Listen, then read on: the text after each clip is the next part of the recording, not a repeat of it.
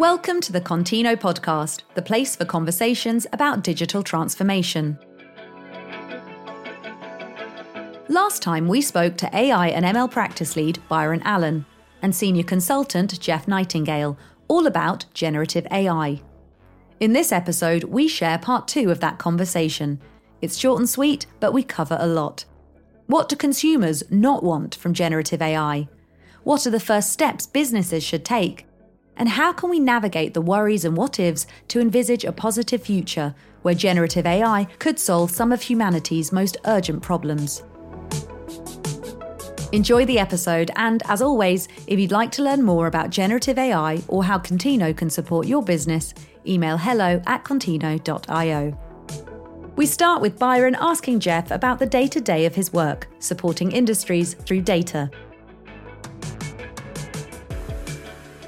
Talk to us about what you do on a day-to-day basis. As a data scientist, you're sort of using data to try and improve business outcomes or, customer outcomes. That can be a myriad of things. So, just doing basic sort of analysis of data to understand sort of trends, different patterns, or building, statistical models, which could be quite simple, fitting a line to some data points, linear regression, to using, slightly more advanced techniques. So using, tree-based methods, gradient boosting to predict something. And as like a practitioner, I guess, how much do you feel like what's coming out with generative AI kind of overlaps with what you've done in the past? That's a really good question. So, I think there is significant overlap, like in terms of, the use cases. I guess focusing specifically on, like the NLP sort of world.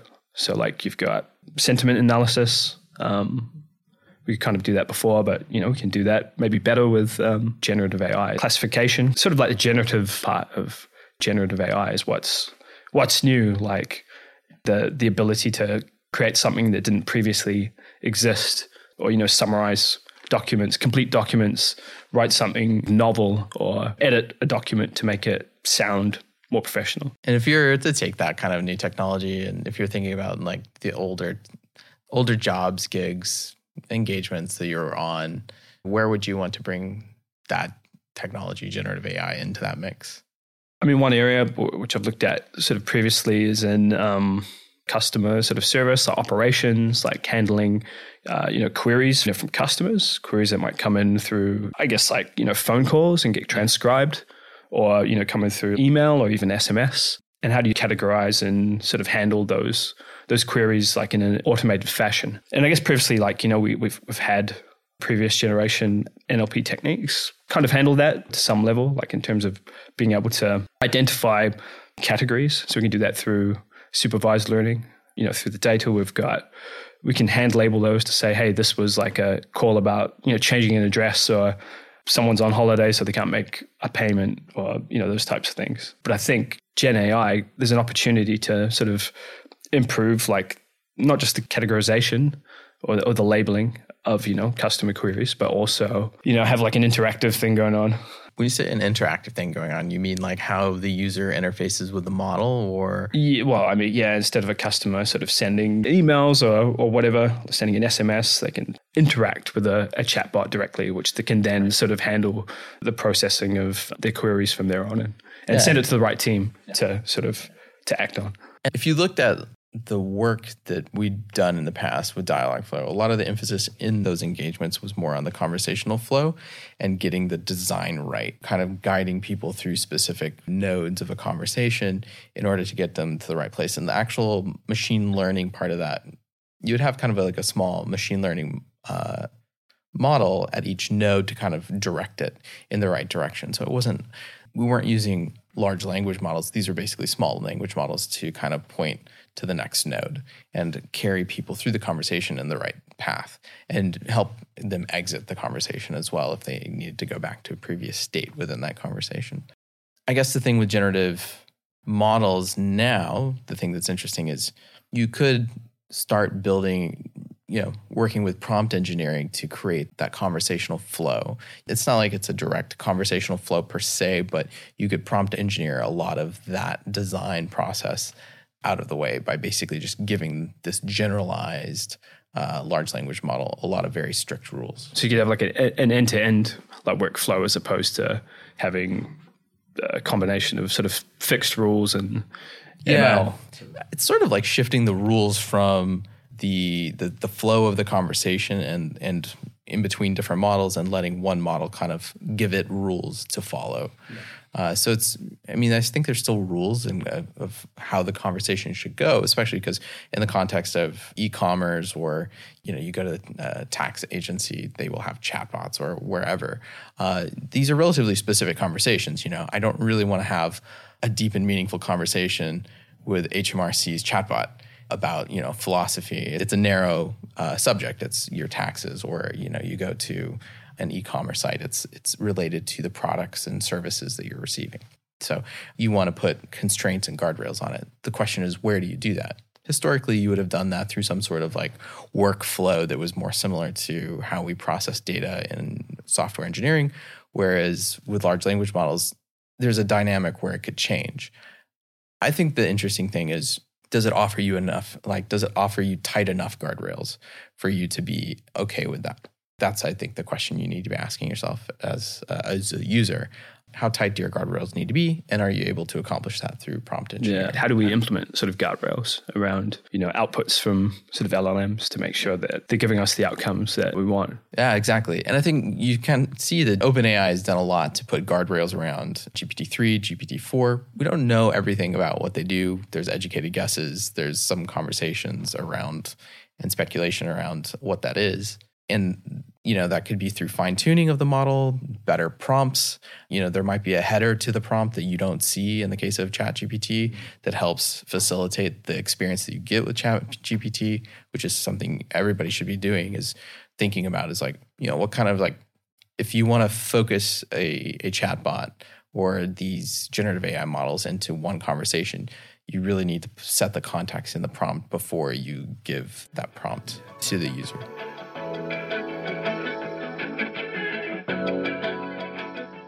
Where should a company's first steps be in this space?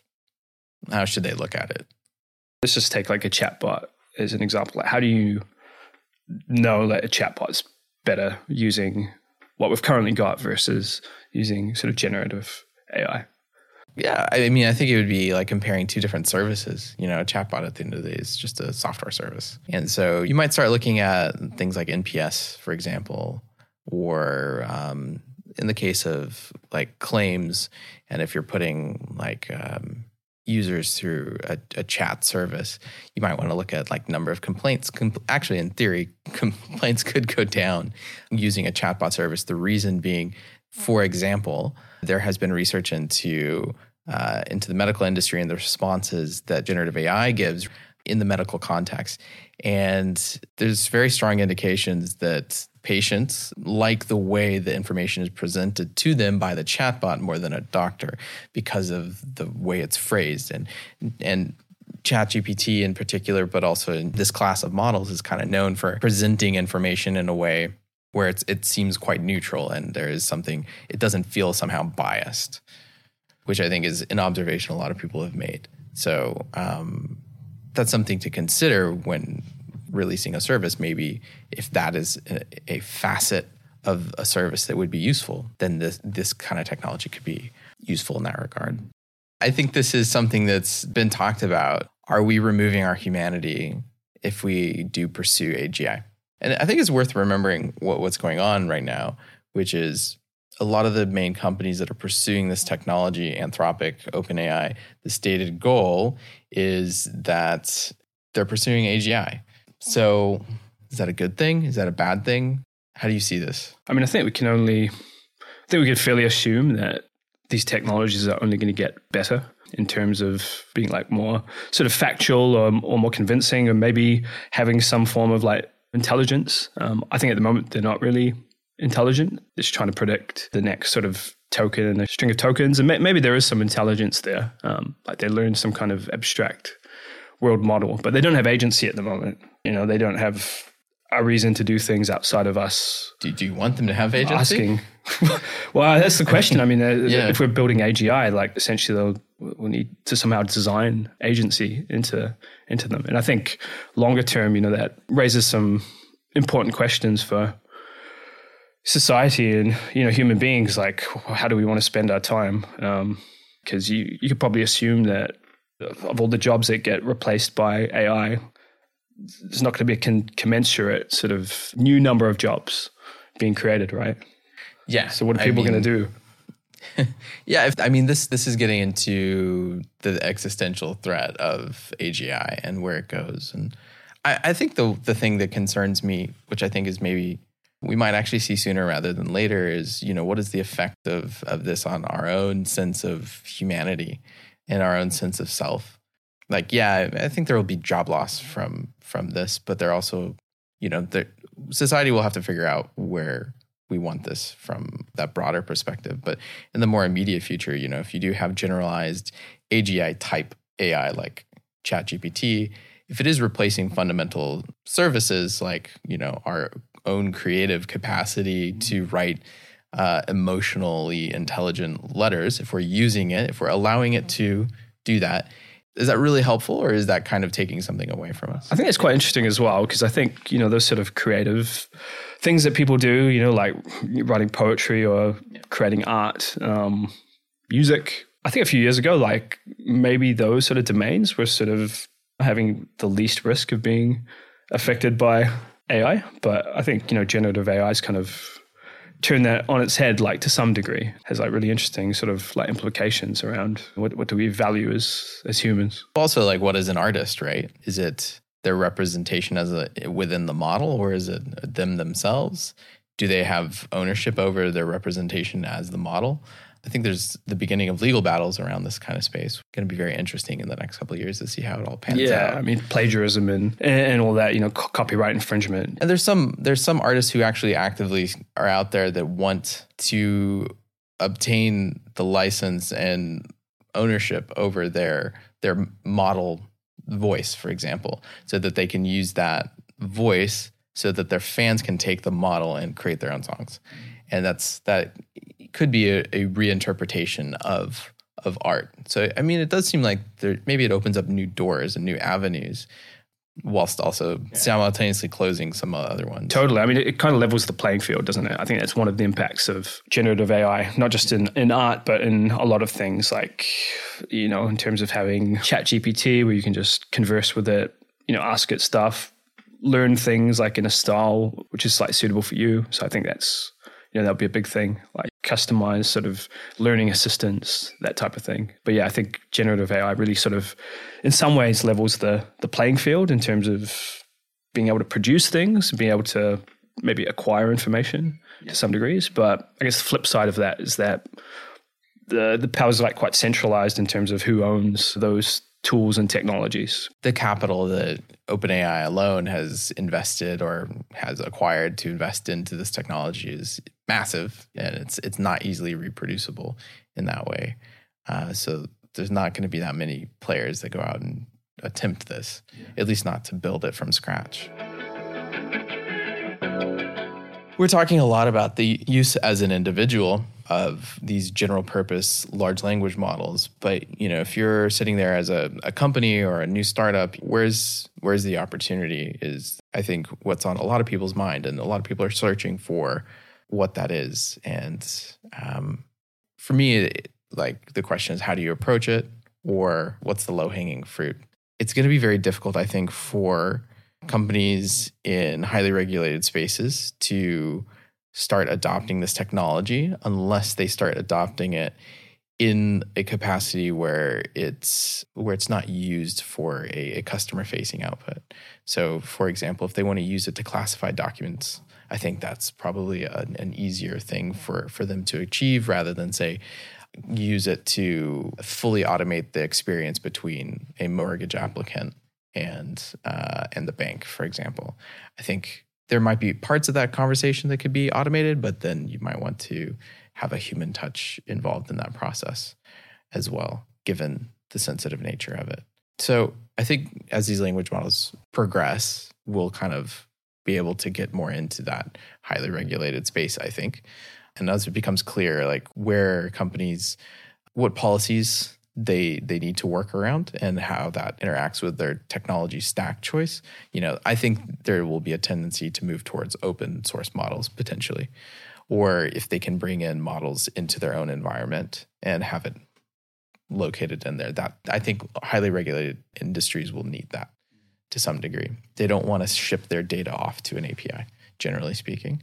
Even if you send it through like a data loss prevention API first and like mask it somehow, I think they're still going to be reticent to ship it off to, OpenAI, for example.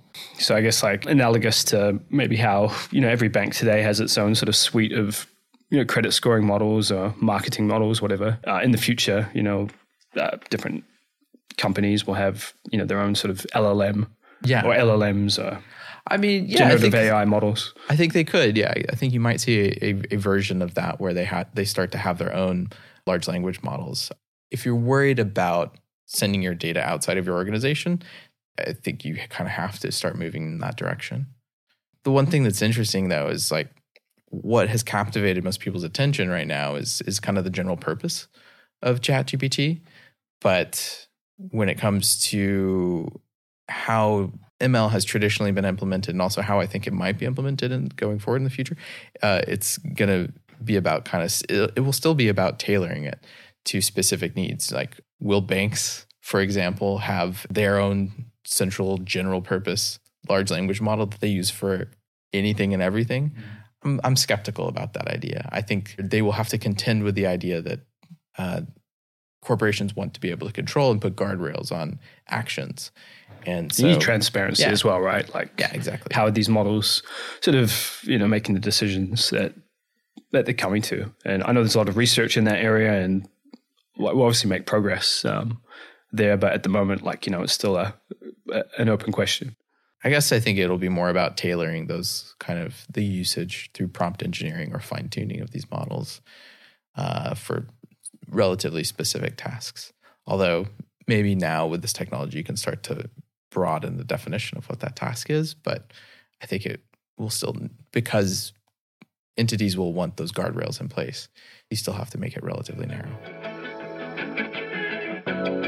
This is kind of an interesting aspect of machine learning, I think, for ML practitioners, is I think they are very excited about it, even though there is a bit of a doom and gloom aspect of it. It's going to be cool to see what people come up with, right? Like, I think like the use cases are not fully understood yet. I know there's a lot of ideas, but it's going to be, I think we're going to see people like do stuff with generative AI, which we didn't really think about before. And it's going to be really exciting. There's potential for this kind of technology to be very useful in generating data to train upon, which can help improve other models. And when it comes to generative AI specifically, I'm not sure, because I think some of the bigger challenges actually are going to be potentially just outside of generative AI. So I guess I think of fusion energy. There's a lot of challenges around that. And I know machine learning can help accelerate that. Yeah, I think that's quite exciting. Like, I don't think the models are there yet, but I think, as they improve, like potentially going to build sort of like world models and have internal knowledge, which is going to be like novel and, help us, solve some of the bigger problems that we have. I think much like what we did with, AlphaGo in terms of learning new Go strategies, I think, at some stage down the line, we're going to get some really good insights from next generation of AI models. One thing about generative AI that is a big part of the narrative is it is really closely tied to the effective altruism movement. There's a lot of people within Silicon Valley that are part of the effective altruism movement. And there's like OpenAI's stated mission is to ensure that AI has a positive impact on humanity. I mean, if we keep going that way, if we do emphasize that aspect of it, I'm really excited to see where that goes. Thanks for listening to the Contino podcast. For more information, email hello@contino.io.